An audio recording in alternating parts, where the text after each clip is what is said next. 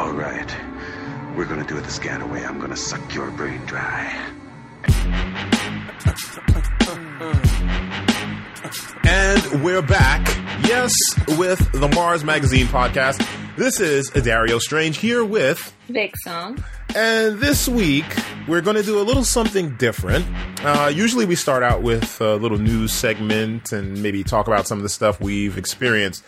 But we decided to devote this episode completely to Star Trek. That is the 50th anniversary of Star Trek.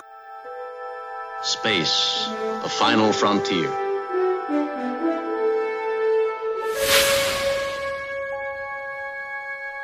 These are the voyages of the starship Enterprise.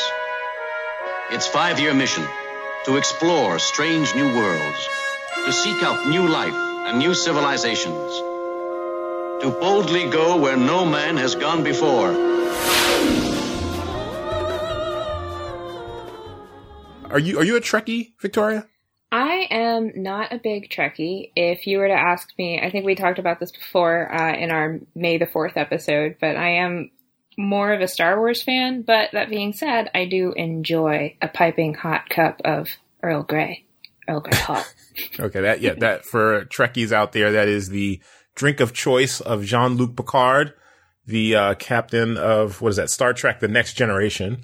Yeah. He's my favorite captain. It's really close between him and James T. Kirk, the original captain. And I know purists out there will say, he's not the original. There was a guy in the pilot. Well, for me, James T. Kirk is the original. So for anyone who doesn't know, they're not aware of the history of Star Trek, it first aired on September 8th, 1966. And that's, so the 50th anniversary is going to be coming this, September this year.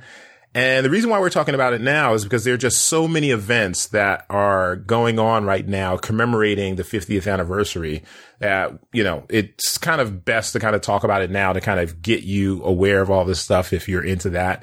If you're a Trekkie and if you're a Star Wars person and you hate the Trek, you can sign off now. Bye.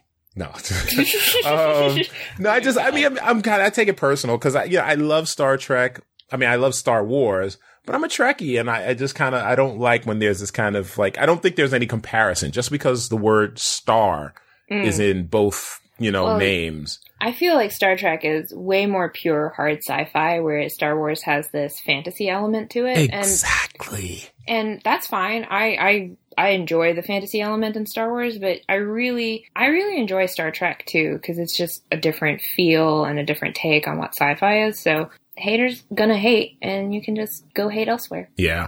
And so it was, the first episode was 1966. And it wasn't incredibly popular when it first aired because it only ran a few years. It ended on September 2nd, 1969. So it ended, the original series ended before most people listening were even born. It had a total of 79 episodes, the first series. And then later it was rebooted to Star Trek The Next Generation in the 80s. And, it's interesting because that reboot was really good. It wasn't, reboots are tricky, and Star Trek The Next Generation, I think it really carved out its own niche within the Star Trek universe, and it really, it made a respectable showing. But then you had, subsequent series, Star Trek Voyager, Star Trek Enterprise, Star Trek Deep Space Nine. All three TV series have their fans, have their detractors. Some people like Voyager because it had the first female captain, Captain Janeway. Some people like Deep Space Nine because it had the first black, captain. Although Black Cap didn't have a ship. Black Captain had a an outpost. I'm just saying, what's up with that? No. Black man can't get a spaceship? No. Cisco was Captain Cisco was the black captain on Deep Space Nine. So, and Enterprise, I don't know. I wasn't really a fan of Enterprise. I thought it was well done. The production value was kind of in line with previous, at least, with Star Trek Next Generation level production value.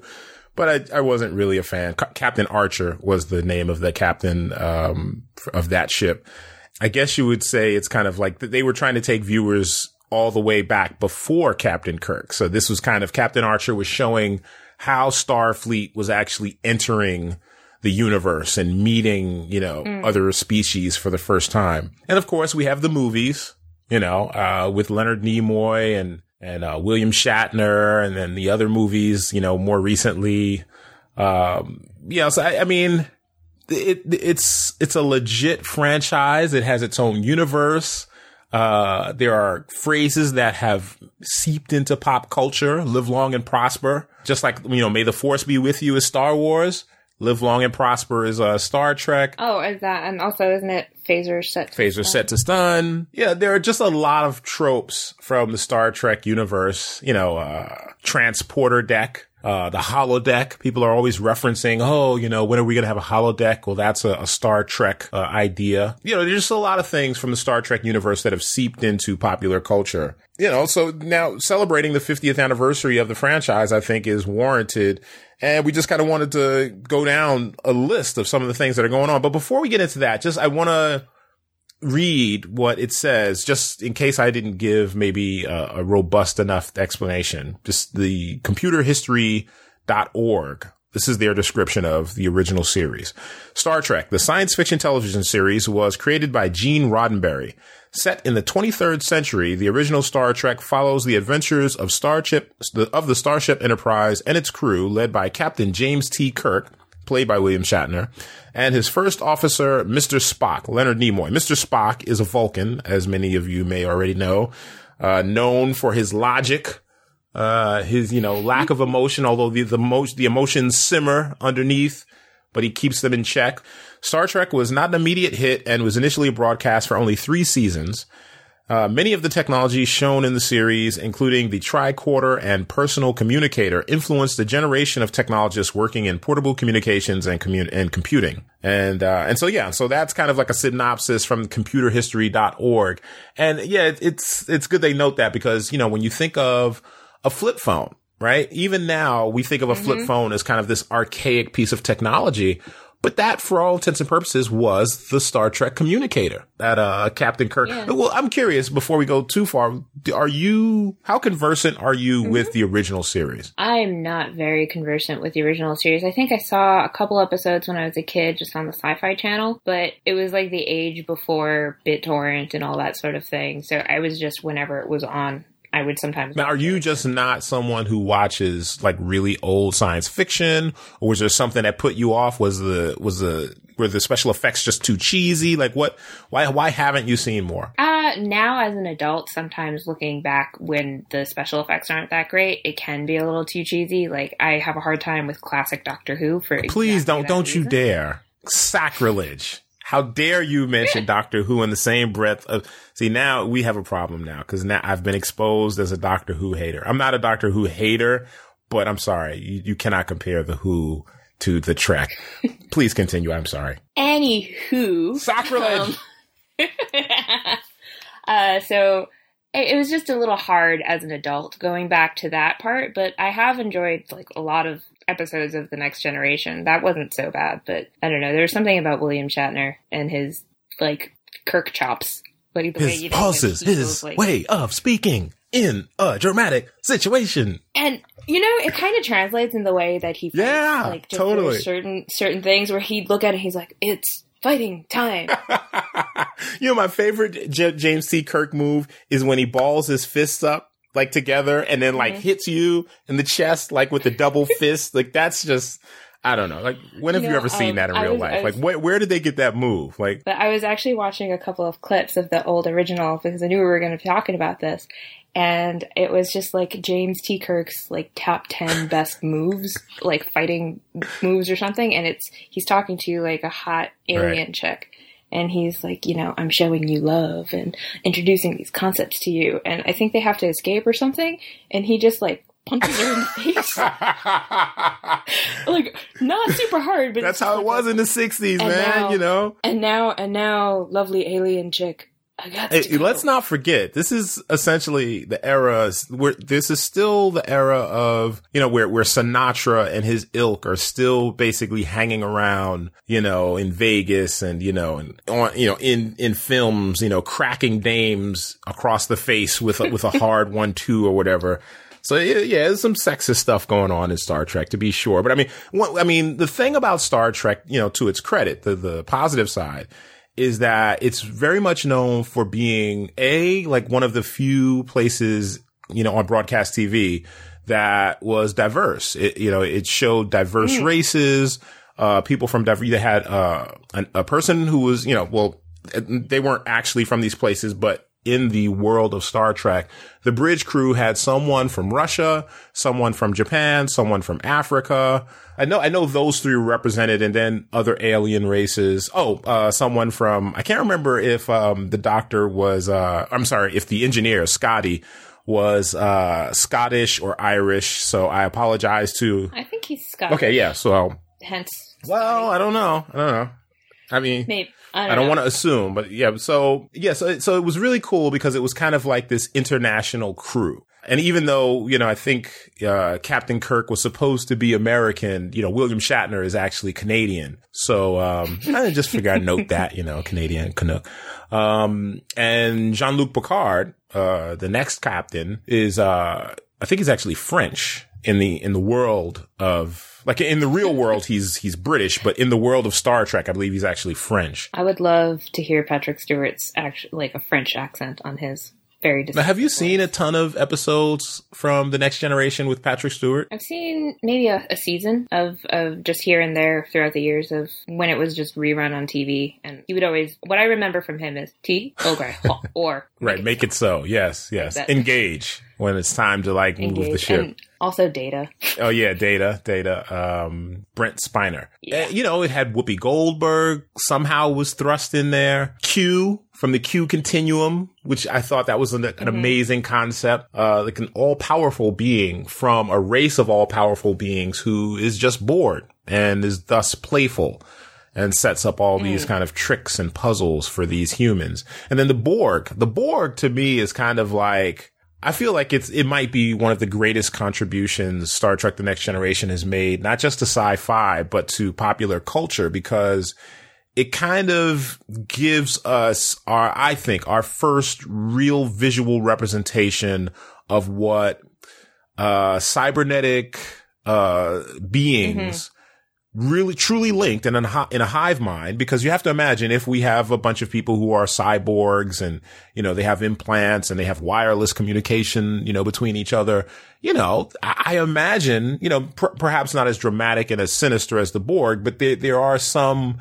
looks that, would probably hearken, toward the Borg if this was a real thing. Well, it's like inventing the cloud before the cloud was an actual thing. Okay, I guess that sounds like marketing speak. Did Microsoft visit you in the last week?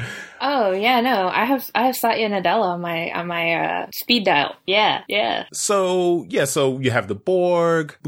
Is there anything that stands out for you about The Next Generation, whether it's a favorite character, a favorite technology? What I liked about the generation is when they would go explore and in so doing kind of bring up questions about the world that we live in now, like relating ethical questions sometimes about exploration and how we use science and how we treat other people. Like, for me, I think that's one of the coolest things about Star Trek. And, they talk about issues that we currently deal with in a way that seems fantastical or like in an adventure. And it's kind of in a way that Star Wars doesn't do. Sorry for bringing up that franchise again.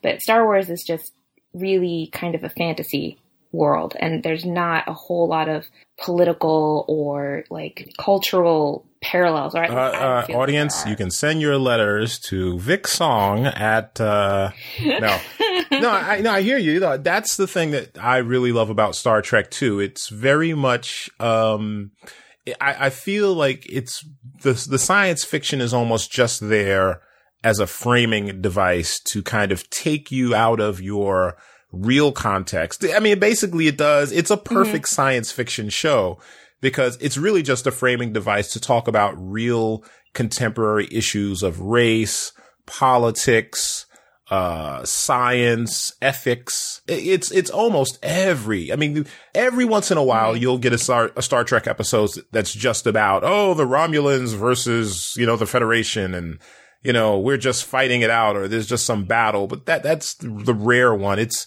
almost always there's some moral, issue at play.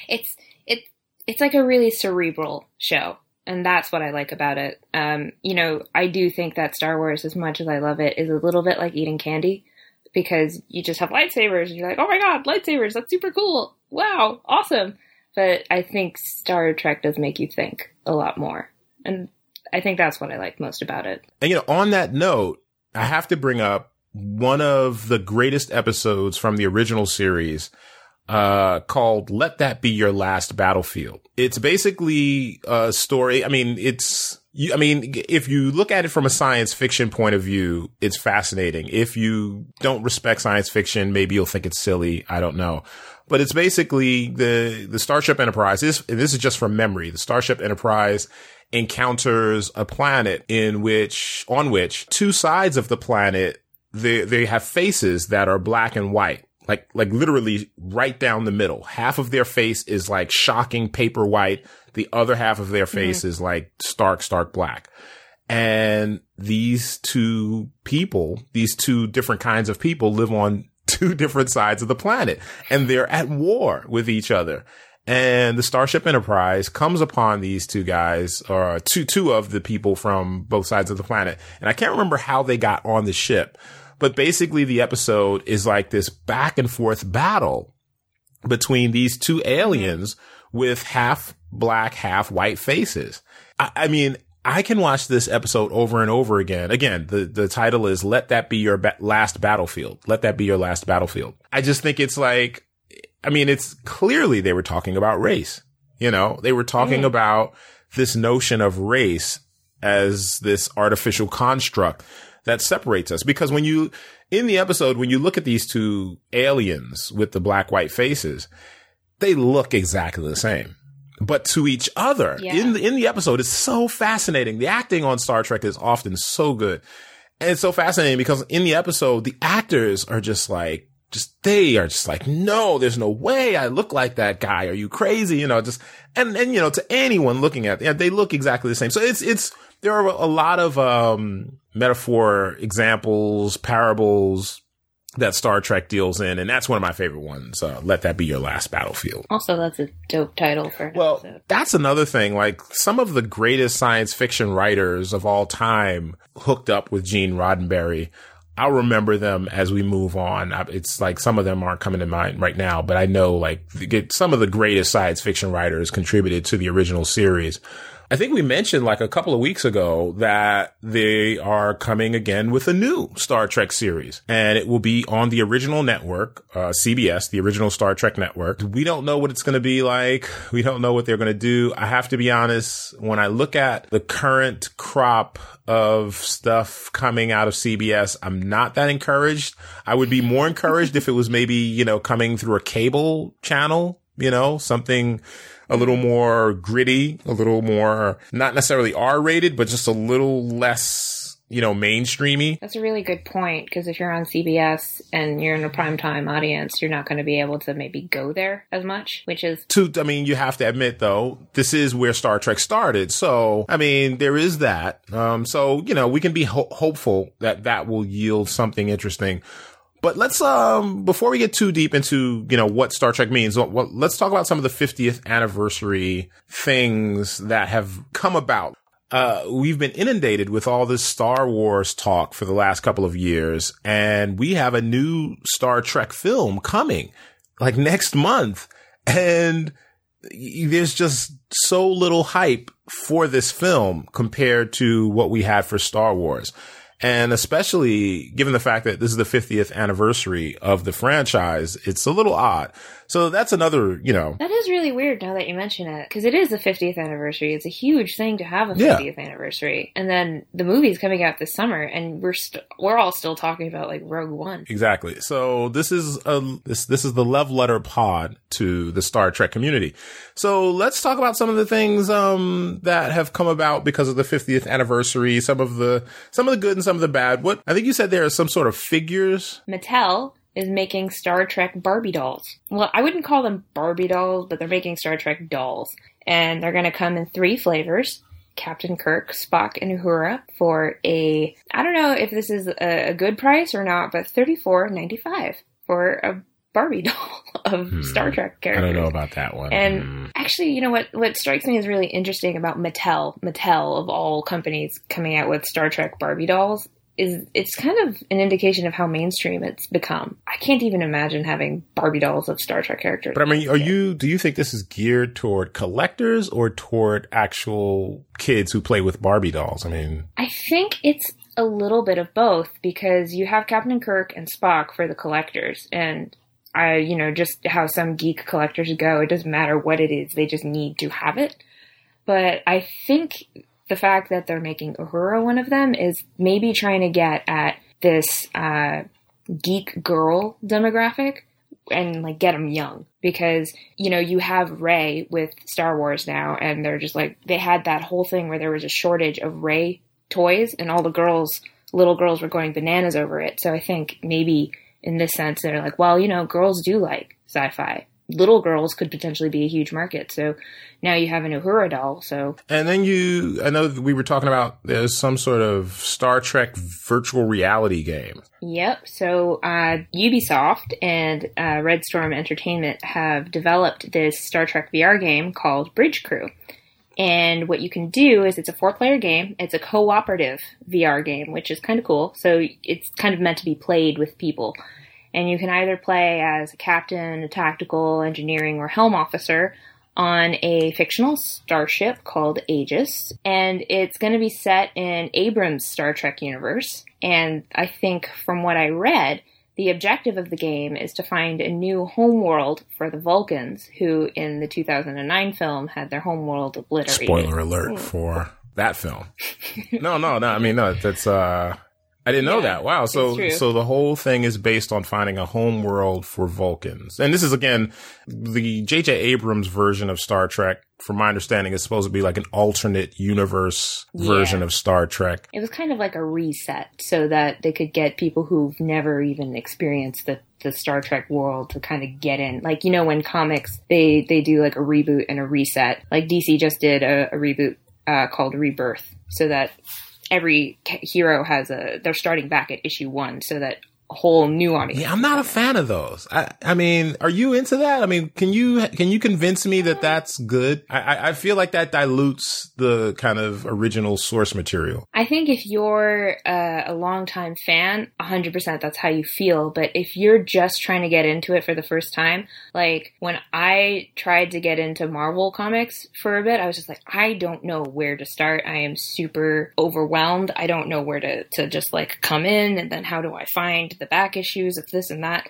So I understand a little bit, and it kind of makes sense to me, but once you get into it, then you're just like, oh man, this is lame, and I have to restart all from like square one all over again. But back to the VR game, what was cool was that they had Carl Urban, who plays Bones in the Abrams reboot, Jerry Ryan and LeVar Burton. Jerry Ryan, 7 of 9, the former Borg, hottest Borg ever. Sorry. And LeVar Burton of Reading Rainbow fame. It was Geordi LaForge. So they were kind of... And it is kind of cool because in the interview, LeVar Burton was just like, oh man, I can play a lady in the game. And he was... Is he trying to tell us something? What's going on?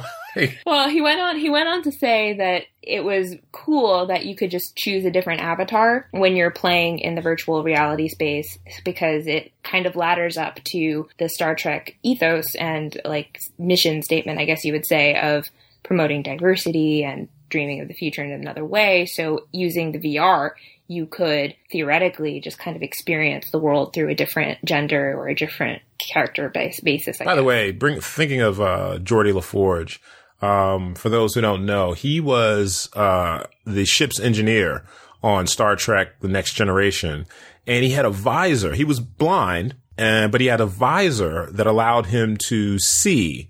I think there was infrared vision mode. He has all these different settings on the visor. that allow him, there have been a couple of Star Trek episodes that show you like how he sees the world. And they're kind of like, almost like Predator, like where the Predator, if you're familiar with the Predator films, like the Predator has all these different vision modes that aren't just normal human sight.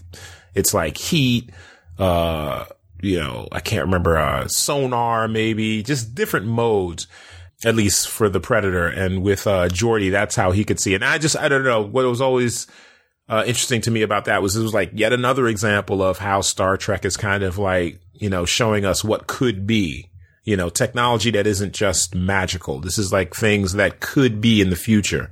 Yeah, no, I think that's actually a great point that Geordi had that visor on, because like if you think about this game and how they're playing it, you're going to be putting on a VR headset. So like the game, I think the actors used Oculus Rift headsets, but the game will be available this fall for Rift, HTC Vive, and PlayStation VR. And so, are you a VR lover? Are you into VR? I am not a hater. I think there's some ethical reservations I have towards VR. Ethical reservations? Wait, let's get what is this? Because VR has a lot of power. So you could do things like put someone in a situation in a game that's really terrifying and mess them up. I think there's that potential, but overall, I'm pretty positive on VR. I think it's I smell an episode in the future where we go deep on this. This sounds interesting. I can tell you have some interesting ideas on this. Because I do a lot of reporting and research on VR. I think VR is super cool. I'm super excited for it to be a little more not that it's not accessible now, but more accessible, because, an Oculus Rift headset is going to set you back a pretty penny. And Google Cardboard, that's just more of like a 360 old school stereoscope, but updated type VR experience. I love using Google Cardboard because, I have a friend who has one and lets me borrow it. And I really enjoy when things like, I think a couple of months ago, the New York Times put out a Carol trailer. And it was like 360 view. You could look around and all these things, and lots of media outlets and like film companies, they're putting out these 360 videos that you can explore, and that's a whole lot of fun. And Google Cardboard's pretty cheap, so it's accessible in that way. But I haven't gotten a chance to try out HTC Vive or Rift yet, because I have. Let me tell you, there's a company called Sketchfab, based here in Manhattan. And they have a virtual reality app that they just launched about 2 weeks ago. And one of the experiences puts you on the surface of Mars. And they allowed me to come to their office and use the HTC Vive. And what's unique about the Vive versus the Oculus Rift is that you can set up the Vive in a room and it will actually track your movements within the room. So whereas with the Oculus Rift, it's basically like, maybe it's not a souped up Google Glass. It's not a souped up Google Cardboard. It's much more than that, but you're not really being tracked, in space in the same way as you are with the HTC Vive. With the HTC Vive, your position in the real world, it corresponds to your virtual reality position.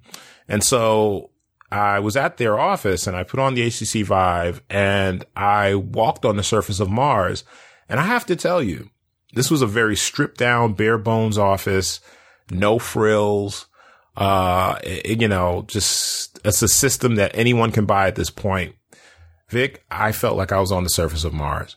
If they had, wind machines and smell, like some sort of fragrance machine, and, some sort of maybe even like a haptic vest or something to kind of make me feel, it would have been crazy, because I left that office. I left that meeting feeling like I had kind of sort of been on the surface of Mars. So I'm really excited, for all this. I am super excited by the possibilities of VR, but I think it's a double-edged sword for humanity. For humanity?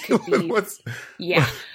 I'm just maybe I've been reading way too much dystopian stuff recently, but I can just imagine us all, do you remember Inception, where they go into this basement in some Middle Eastern country, I think, or a hot tropical country, and there's just bunches of people and they've got like the IVs in their arm so that they can go into the dream world all the time.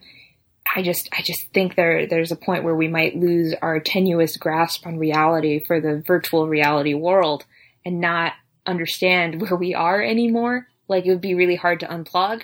And if that's the case, that's kind of scary, but the potential of VR is so great and so potentially positive for humanity. Like, I don't know. I'm so excited about it, but I'm also somewhat terrified. Well, funny you mention that, Vic. There's a Star Trek episode that speaks directly to that. Of course there is. Of course there's a character named Reginald, I think it's Reginald Barclay. I know his name is Barclay. And he had a holodeck addiction. The holodeck in Star Trek The Next Generation is basically, imagine, like, if you're not familiar with the Star Trek series, imagine VR where you don't need goggles. You're in an entire room. Your body is in an entire room, and light and force fields and various effects basically deliver the sensation of being on another planet, swimming, floating in space, fighting a creature, swimming, having sex, playing racquetball. All these things are possible in the holodeck. And my understanding is the technology in the world of Star Trek is based on force fields and gravity fields and that kind of thing. And yeah, one episode has Barclay addicted, and he actually has to go through a program. He has to go through therapy to wean him off of his addiction. And then I think actually there's another episode where Geordi LaForge, and you know, talking about abuse, he finds out about a scientist. I think she's back on Earth.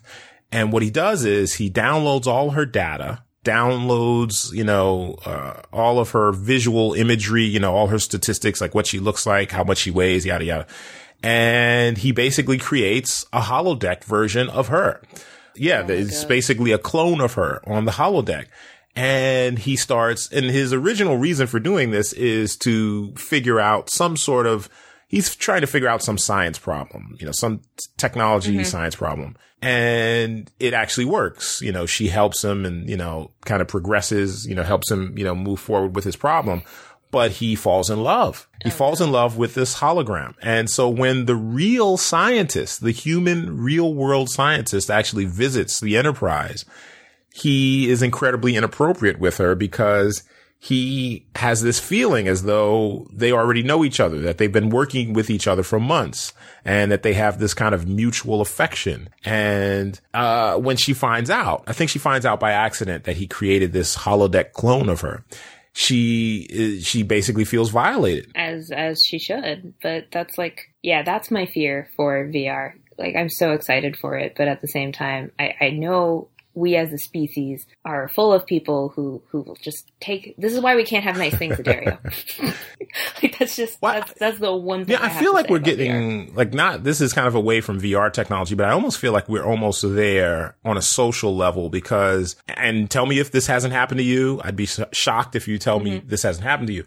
I've had a number of people over the last 10 years where I followed them on social media. I followed their photo feeds, their Twitter feeds, their Facebook or whatever feeds. And when I meet them in person, I'm incredibly over familiar with them. Like I treat them like we're buddies, and I almost treat them like I've had at least 2 episodes where I was a little off put. Because I was kind of like, why aren't you as warm and fuzzy with me as I am with you? Don't we know each other? And you have to take a step back and think, wait a minute, this person doesn't know me.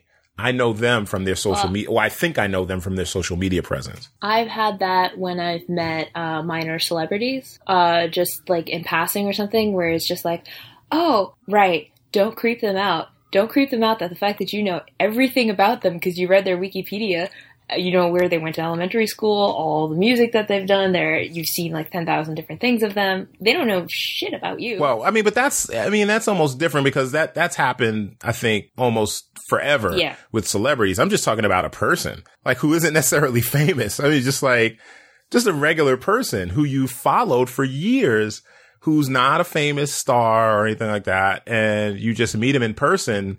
and you're smiling at them like an idiot. Like, you know, hey. Or it's like, oh no, that happened to me recently with a friend, not a close friend, more like an acquaintance. I hadn't seen them in a while, and they were just talking about an anecdote or like a story that they had, you know, had happened to them recently. And I was like, oh yeah, I know about that. I saw it on your Facebook. And I was like, oh, that's creepy. Yeah. But like, I know that. And that's already. the thing. It's like, but how creepy is it when you share everything, you know? So, I mean, this whole scenario with Geordie LaForge downloading someone's data, image, voice patterns, personality, and then turning it into a holographic clone. That's why Star Trek is awesome, because I think it only takes a very short leap of imagination to realize, based on what's happening with VR right now, that that's going to be possible. That's not outlandish. That's on the way. So what's the name of that again? The VR, Star Trek VR? It is called Bridge Crew. Okay, and that's coming out. Do we know when that's coming out? They're just saying that it's coming out this fall. Okay. Hopefully in time for the official September 8th anniversary. Yeah. And so next, there's also a big museum, interactive museum exhibit coming to New York on July 9th. It's coming to the Intrepid Museum, and it's the Starfleet Academy Experience. And it's at the Intrepid Museum for tourists, for people who live in New York like us, and for tourists alike.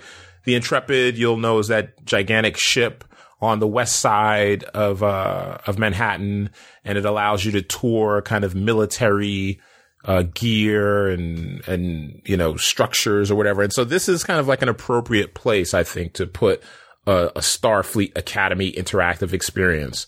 So I dug a little bit into it, and my understanding is there's going to be voice activated displays where you can kind of talk to a Klingon and, you know, maybe have some, you know, back and forth, just voice activated back and forth. I don't know if Klingon will be required, like the Klingon language. I think you'll be able to speak English, but maybe the thing will try to teach you some Klingon.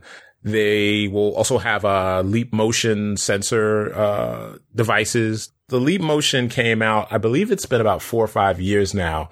It's basically a gesture interface. It allows you to control a computer's interface by waving your hands, like an orchestra director. If you remember the original Star Trek, a lot of their interfaces were like panels. At least, see, I'm getting fuzzy now because I remember the original, you'd see Uhura at the control deck and she, you know, lifts some levers or whatever. And same thing with Spock.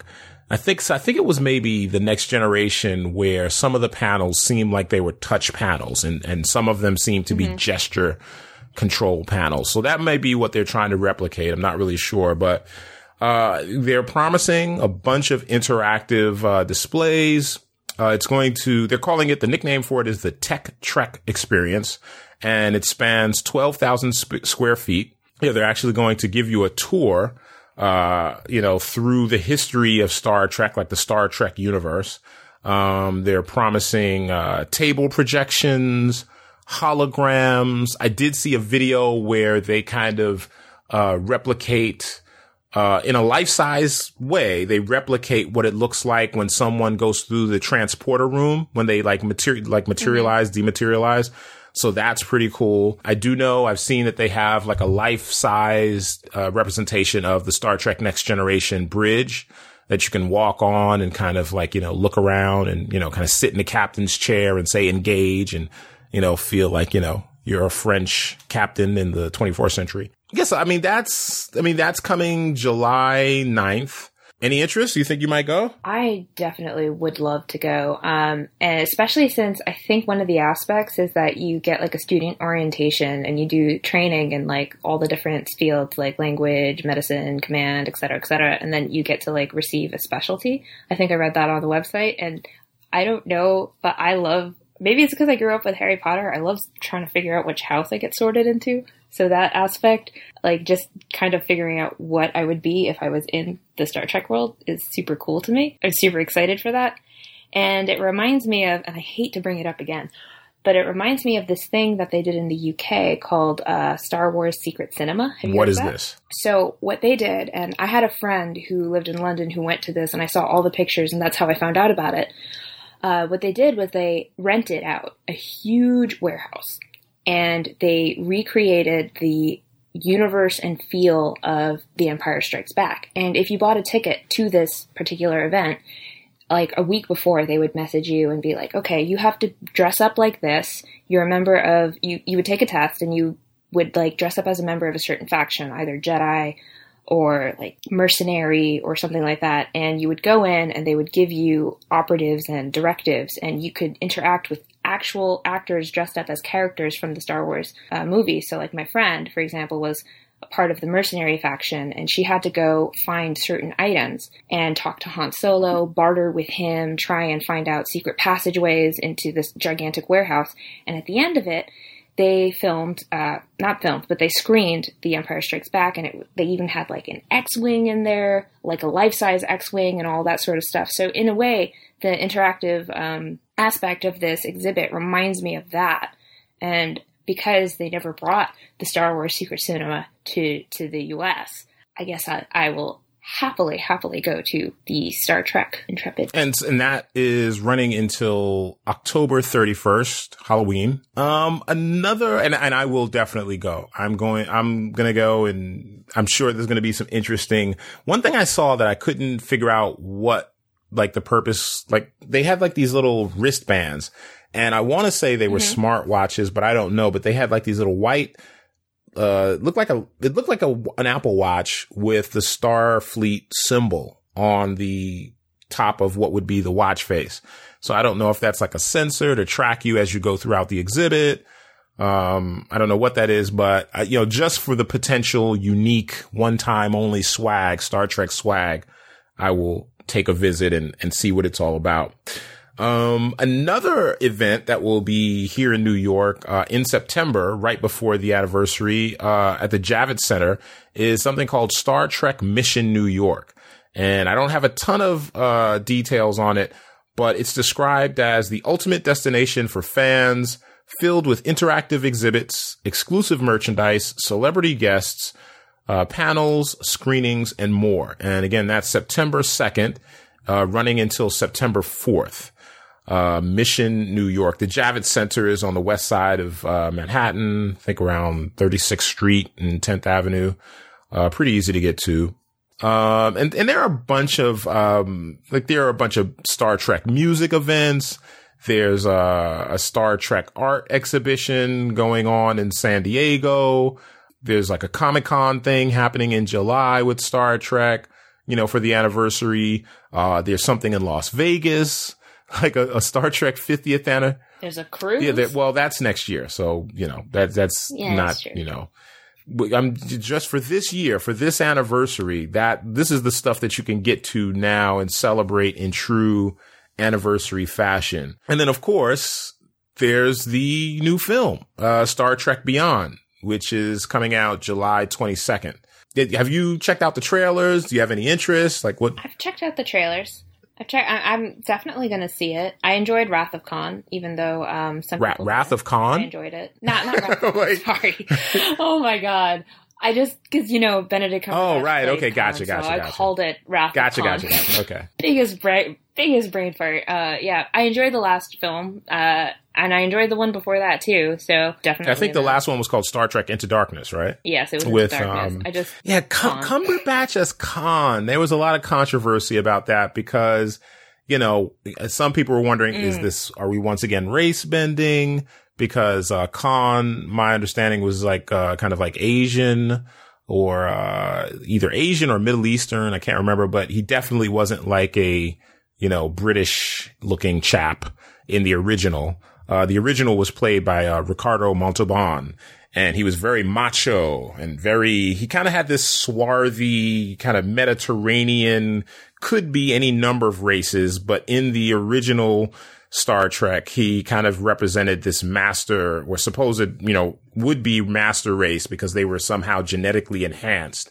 And they were part of this war on Earth between genetically enhanced humans and non-enhanced humans. And that's kind of why they had to be sent off into space. And so when they showed Cumberbatch as, the new Khan, it was kind of like, You know, he didn't look superhuman. He didn't look, any kind of, you know, there wasn't an ethnic kind of bent to him. So I think some people, but I guess again, that the way they explain all that stuff away is alternate universe Trek, you know. Yeah. Well, he's a great actor, and, you know, I felt the intensity when he did the scenes, but, you know, it just seems like race-bending controversy follows Benedict Cumberbatch everywhere. So, yeah. Yeah, that's a reference to Doctor Strange, which we will talk about at some point, I guess, you know. At some point. But I'm actually really looking forward to the newest installation, because not only is Justin Lin directing, Simon Pegg, who also plays Scotty, wrote the screenplay. So I think that should be really interesting, especially since Pegg is a gigantic Trekkie. So it'd be kind of cool to see how he takes it. I mean, I'm a fan of his acting. Do you know if he wrote any of the films that he's known for, like the British? I mean, don't quote me on it, but I'm pretty sure he did do the writing for Shaun of the Dead and Hot Fuzz and those. Okay, so if that's true, then I'm excited, because I love those films. So if that's true, then that would be great. Yeah, I saw the trailer. I think I made this comment either in writing or to a friend, but, you know, Idris Elba, if you're going to get Idris Elba in your film, this hunky guy who many women and men like, why would you hide him under layers of alien makeup? I don't get it. So, I mean, initially when they said, Idris Elba's going to be in the film, they showed him, actually on the deck or on the bridge of the Enterprise, and he's standing there looking like human Idris Elba with the rest of the cast standing behind him. And I think the thought was, oh, well, okay, wow, cool. Elba's going to bring in some, strong acting in this film. And then you see the trailer, and it's basically an alien that anybody could be. I mean, you can't, it's not like he has like light makeup and you're like, oh no, that's Elba. He just has like a feather on his eyebrow or something. Yeah. So, now that you mention it, like, I'd heard that he was in the film, but when I watched the trailer, I was like, oh, I guess they did. It's like, Elba. And now that I've Googled it, I was like, that's such a waste of Idris Elba's beautiful. I mean, let's say you cast Brad Pitt. I'm just guessing someone that people find attractive or whatever. You cast Brad Pitt and then you put him in a fat suit, and with a giant wig or something, okay, well, anyone could have played that. Why Brad Pitt? So I guess, I don't know, maybe Idris is, leaning into the role and he doesn't care about that, but I'm sure some women and others will be, disappointed by not seeing the hunky man meat of, I am disappointed of not seeing the hunky man meat of Stacker Pentecost. Wait, who's Stacker Pentecost? That's the name of his character in Pacific Rim. It's just the coolest. I was like, wait, I thought I was like, are you missaying Stringer Bell? Stacker? No, but that's an interesting. Like, did they do that on purpose? Because that sounds like Stringer Bell. I don't know if they did it on purpose. I think, yeah. I'm disappointed because I love the. No, he's the man. He's the man. And I like Luther, his UK series where he's a grizzled detective with moral issues on the streets of London. And he gets to like speak in his natural accent. He doesn't have to pretend to be an authentic New York guy. And just like this randomly popped into my head. What I'm really hoping from Justin Lin is to dial down on the lens flare in this. Yeah. Come on, J.J. Abrams, easy. That was my biggest complaint of J.J. Abrams at the helm of the Star Trek Enterprise. Wouldn't it be ironic if, I don't know, 50, 100 years in the future, and let's say space tourism becomes the norm, and we find out lens flare is actually incredibly common? Like what if, wouldn't it be ironic? Like J.J. Abrams would just be sitting there like, yeah, see, y'all didn't know. He'd be sitting there going like, I told you guys, I told you. Anyway. So that's coming July 22nd. Kind of looking forward to that. Honestly, not super excited about it because I don't know, maybe I'm overthinking it. I really just think that the producer, J.J. Abrams, is super focused on Star Wars. So I'm not hopeful. One thing I will say about the J.J. Abrams version of Star Trek is that I feel like it loses a little bit of the cerebral nature that we talked about earlier. It feels a lot more like just a typical action film, and that just might be my reading of it. Like, Into Darkness was non-stop. 100%. No, 100%. It was like action sequence. And I mean, they're great action sequences, but, because when you talk about Khan and his whole, dilemma, that's really some interesting meat that you could get into a story. But that film as enjoyable as it was for like a popcorn crunching blockbuster, it was just like action, action, action, action, action, action. Breathe for a 2-minute dialogue. Action, action, action, action, action, action, action, action. Boom. Credits. Right. And I don't know. That's my one complaint about the series, and I feel like maybe the third movie might be a little bit more of that. I'm hoping it's not. Yeah. So yeah, I agree. Like I like his style. I like a lot of his films. But Star Trek, the tradition of Star Trek really is about morality, tales of hard choices. And they do it in a way where they weave in the action, they weave in the science and the technology, but it's always wrapped around a moral issue. And I really feel like that's, above all, that's where J.J. Abrams, like his version of the Star Trek universe stumbles. So, I mean, let's use that to kind of talk about Star Trek as it relates to the real world. I mean, when I think of Star Trek, I think of basically this vision of, again, as we've mentioned earlier, it's rooted in this notion of real science and technology. There are science officers, there are medical officers, there are people from different countries. When they go to a new planet, they have this thing called the Prime Directive. And it's this, just meeting new races. I mean, this is all well thought out. The whole notion of meeting new races, just like you would maybe go to, when they discover, I think they just supposedly discovered yet another undiscovered tribe in the Amazon. How do you treat this new tribe, this new life form that is intelligent? Like, how do you treat them? Do you just give them a phaser and an iPad and say, order up your Seamless and talk to me next week? Or do you kind of like let them develop on their own and help in whatever way possible? And that concept comes up in Star Trek with this thing called the Prime Directive.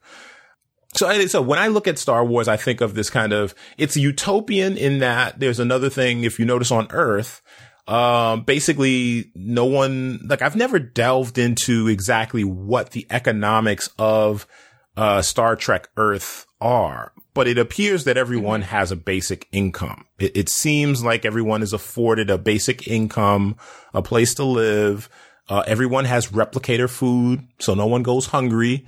Everyone can replicate their clothes, so everyone can look, they can have the newest, curry twos, clothes, food, whatever. Yeah, you don't have to basically be an underclass. It kind of like, it's like a classist society. So how realistic do you think that world is? Like the way they set up the politics and the social structure? That world, I think, could come to pass if humanity could just get its crap together and just dive in on like the notion of a good, like a greater good. But the way things are now, and maybe this is just colored by the current election cycle, I don't think that'll ever happen. I just feel humans, we're in a rat race and we can't necessarily put the good of everyone before the good of the individual. So I'm not sure that'll just come about. But as you say, with stuff with like the Prime Directive, they're already starting, I think I read somewhere online, they're already starting to think about what Martian democracy and Martian constitution will look like once we've actually gotten there, and how we'll deal with a government on a different planet. So in that sense, I feel when we eventually start building starships and exploring and colonizing space, I think they've got how we would approach it downright, so long as democracy exists and we're not like dictators sending like Empire-esque fleets out into the universe. Yeah, well, I mean, that's I don't know. I feel you sound a little pessimistic. When you say pessimistic, I say keeping my expectations grounded in reality. I agree with you on at least one level. The thing that I always think about with Star Trek is one world government. Because if you look at how they operate, and see, I'm a bad Trekkie because I haven't done my history homework, but my understanding is that Earth has become a one world government, but I don't know if that was prompted by contact with other species or other worlds. I get the sense that that's what happened, that once, I think Cochrane managed to get warp drive to work and was noticed by other species. I think, the Vulcans were first to visit in the Star Trek universe, were first to like make themselves known to Earth. Once that happened, maybe that's the thing that spurred this kind of one world government on Earth. So, I mean, that's kind of, but the biggest thing whenever I think of Star Trek is one world government. Is it possible? And I always think of the United Nations. How does that work? The Olympics. Like, there's really only one thing that we do that's productive as an international body, because the only other thing we do as an international body that does anything in a big way is war, but on a productive level, the United Nations seems to be like the closest thing we have to a federation or to a one world government. And, I've known a bunch of people who work for the UN. It does nothing. From personal experience, I used to do some press reporting at the UN. There's a whole lot of nothing. Do you have clearance to reveal this on the pod? Yes, I do. So if you disappear next week, it has nothing to do with that. Gotcha. No, I just had a press badge and I went to a couple of press conferences there. It's super not serious. I just went for a couple of events, and from what I can tell you about those events, there is a whole lot of nothing that goes on there. It is just a lot of, "Oh, Your Excellency, thank you for nominating me to be the chair of this useless committee." Man, wait, come on. You're just taking down the UN. I mean, hold on. Let's pump your brakes for a second. Maybe you didn't get a lot out of it there as a reporter, but are you really prepared to say the UN is just absolutely meaningless? No, I'm not. I think they do a lot of great charity work and a lot of great, global health initiatives and that sort of stuff. On that front, I think the UN does a lot of really important work. What I'm talking about is the Security Council and countries coming together and not having their own agendas and forming blocks and working together for what would be great for the whole entire world. Because you have a lot of initiatives that if we all, I think this is just a theme at the UN where it's like, if we could all just get together and agree that childhood hunger should end, or, we should all disarm our nukes. These are all things that every country theoretically, supposedly agrees on is a good thing. But when you get to the heart of it, and you can see a lot of it with the COP global warming and environmental meetings that they go to, there's just agendas left and right. And everyone agrees that this is a thing that we need to get to. But then you'll have countries who are like, so then let's set a hard goal. And you'll have other countries, cough, the US, who's like, yeah, but that would be super inconvenient for us. So let's just soften the language and make it really vague and agree that we'll get to it in 20 years. How's that? And that's just the feel that I feel very strongly that a one world government would just be like that because, too many cooks in the kitchen. So you just don't think it's even viable, a one world government? Unless we have aliens come. Damn it. You took my next, that was my follow up. That's exactly what I was going to say. We're on the same, right. We're on the same there you go. wavelength. The thing I always pose to friends when we're talking about issues of religion, race, just separation of tribes on this planet is what do we do if an outside force comes that we have any chance of dealing with? Let's just assume they're not so advanced that we have just zero chance. We have some chance, but the only chance we have is to work together. Then what? Do you care that this person, has a different shaped nose and is several shades different color and doesn't speak a language that you've ever heard in your life, but this other person is human and shares the same planet? At that point, does anything else matter other than the fact that you're both human and you share this planet? I would think no. But if it takes us to get to that point, probably too late, right? Definitely probably too late. But do you remember that movie, District 9? Yes. I think that's what would happen. We would just stop with the racism and become speciest or speciest or however you pronounce it. We would just basically go, humans, yeah, we got aliens to worry about. So let's stop being racist and homophobic and awful to each other. And let's just be awful to them. Right. The new upper class is the human class. Yes. But the one world government, again, the initial series in the 60s was set in the 23rd century, and The Next Generation is the 24th century. So let's just deal with the 23rd century, the nearest term possibility. So that would mean that we have 200 years about or thereabouts to get to a one world government. We currently have Trump, Putin, not Thatcher. What am I talking about? Merkel, who's the guy in London? Everybody hates him right now. Cameron. So it's not looking great for a one world government. We need some aliens to come, and then we need to figure out, because as you mentioned, replicator food, replicator clothes. We need to solve Maslow's hierarchy of needs. Solve it? Well, just erase the need for survival, basically. But I mean, see, there's the problem though, because it's like, see, what I love about Captain Kirk, man, I'll try to find some audio that represents what I'm trying to say right here. Well, that's the second time man's been thrown out of paradise. No, Bones. This time we walked out on our own. Maybe we weren't meant for paradise. Maybe we were meant to fight our way through, struggle, claw our way up, scratch for every inch of the way. Maybe we can't stroll to the music of the lute. We must march to the sound of drums. Poetry, Captain. I'm in command. I could order this. But I'm not. Because Dr. McCoy is right in pointing out the enormous danger potential in any contact with life and intelligence as fantastically advanced as this. But I must point out that the possibilities, the potential for knowledge and advancement is equally great.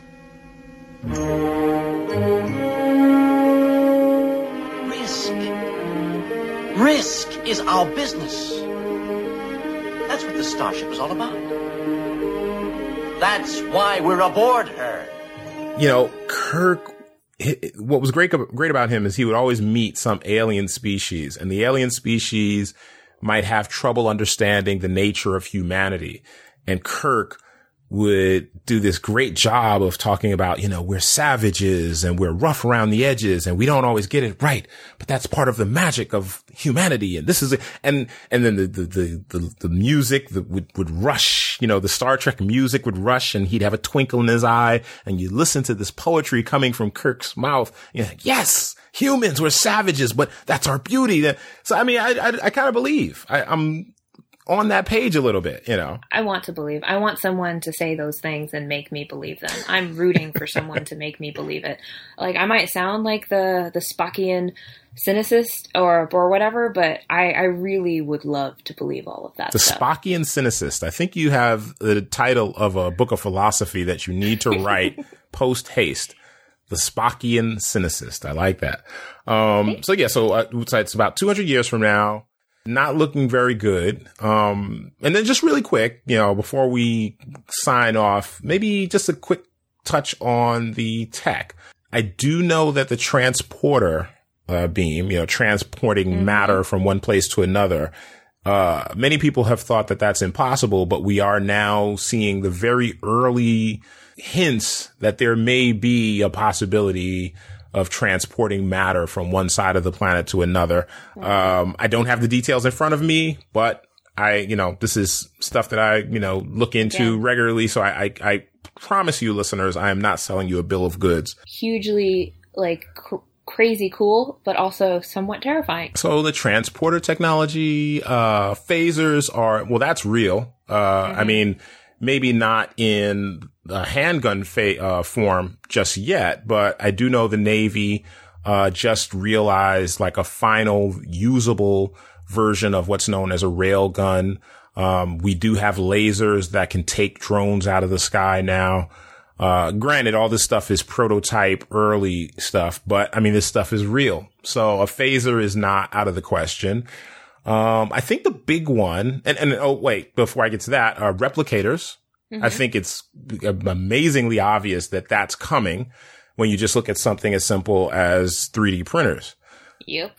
And now that we have begun to be able to manipulate molecules and deal with nanotechnology on a level that allows us to create structures on a nanoscopic level, Yeah, I feel like it's just a matter of time before our replicators or these, you know, 3D printer-like devices can replicate food, clothing, you know, working parts. It may take longer to develop, you know, than maybe we hope. But again, we're seeing like the early hints that this is something that may in fact be possible. What I was getting to though is I think the big one is warp drive. This is the thing that, for all intents and purposes, this is what will allow humanity in Star Trek, what allows humanity to move out of what is kind of like a backwater kind of outpost and travel to different worlds and find new resources and broaden our horizons and, you know, trade with other intelligent species. That would be so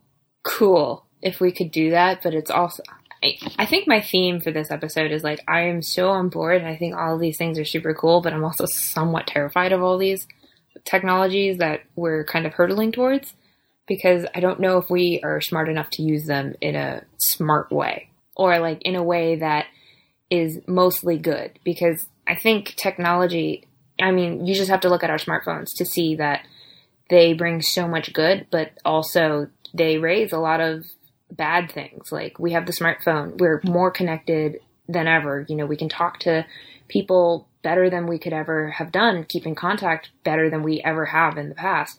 But then we just become so narcissistic with our smartphones and like the selfie generation and, you know, what they say about millennials, they say I can't get out of bed and all I do is stare at my smartphone all day and communication is breaking down.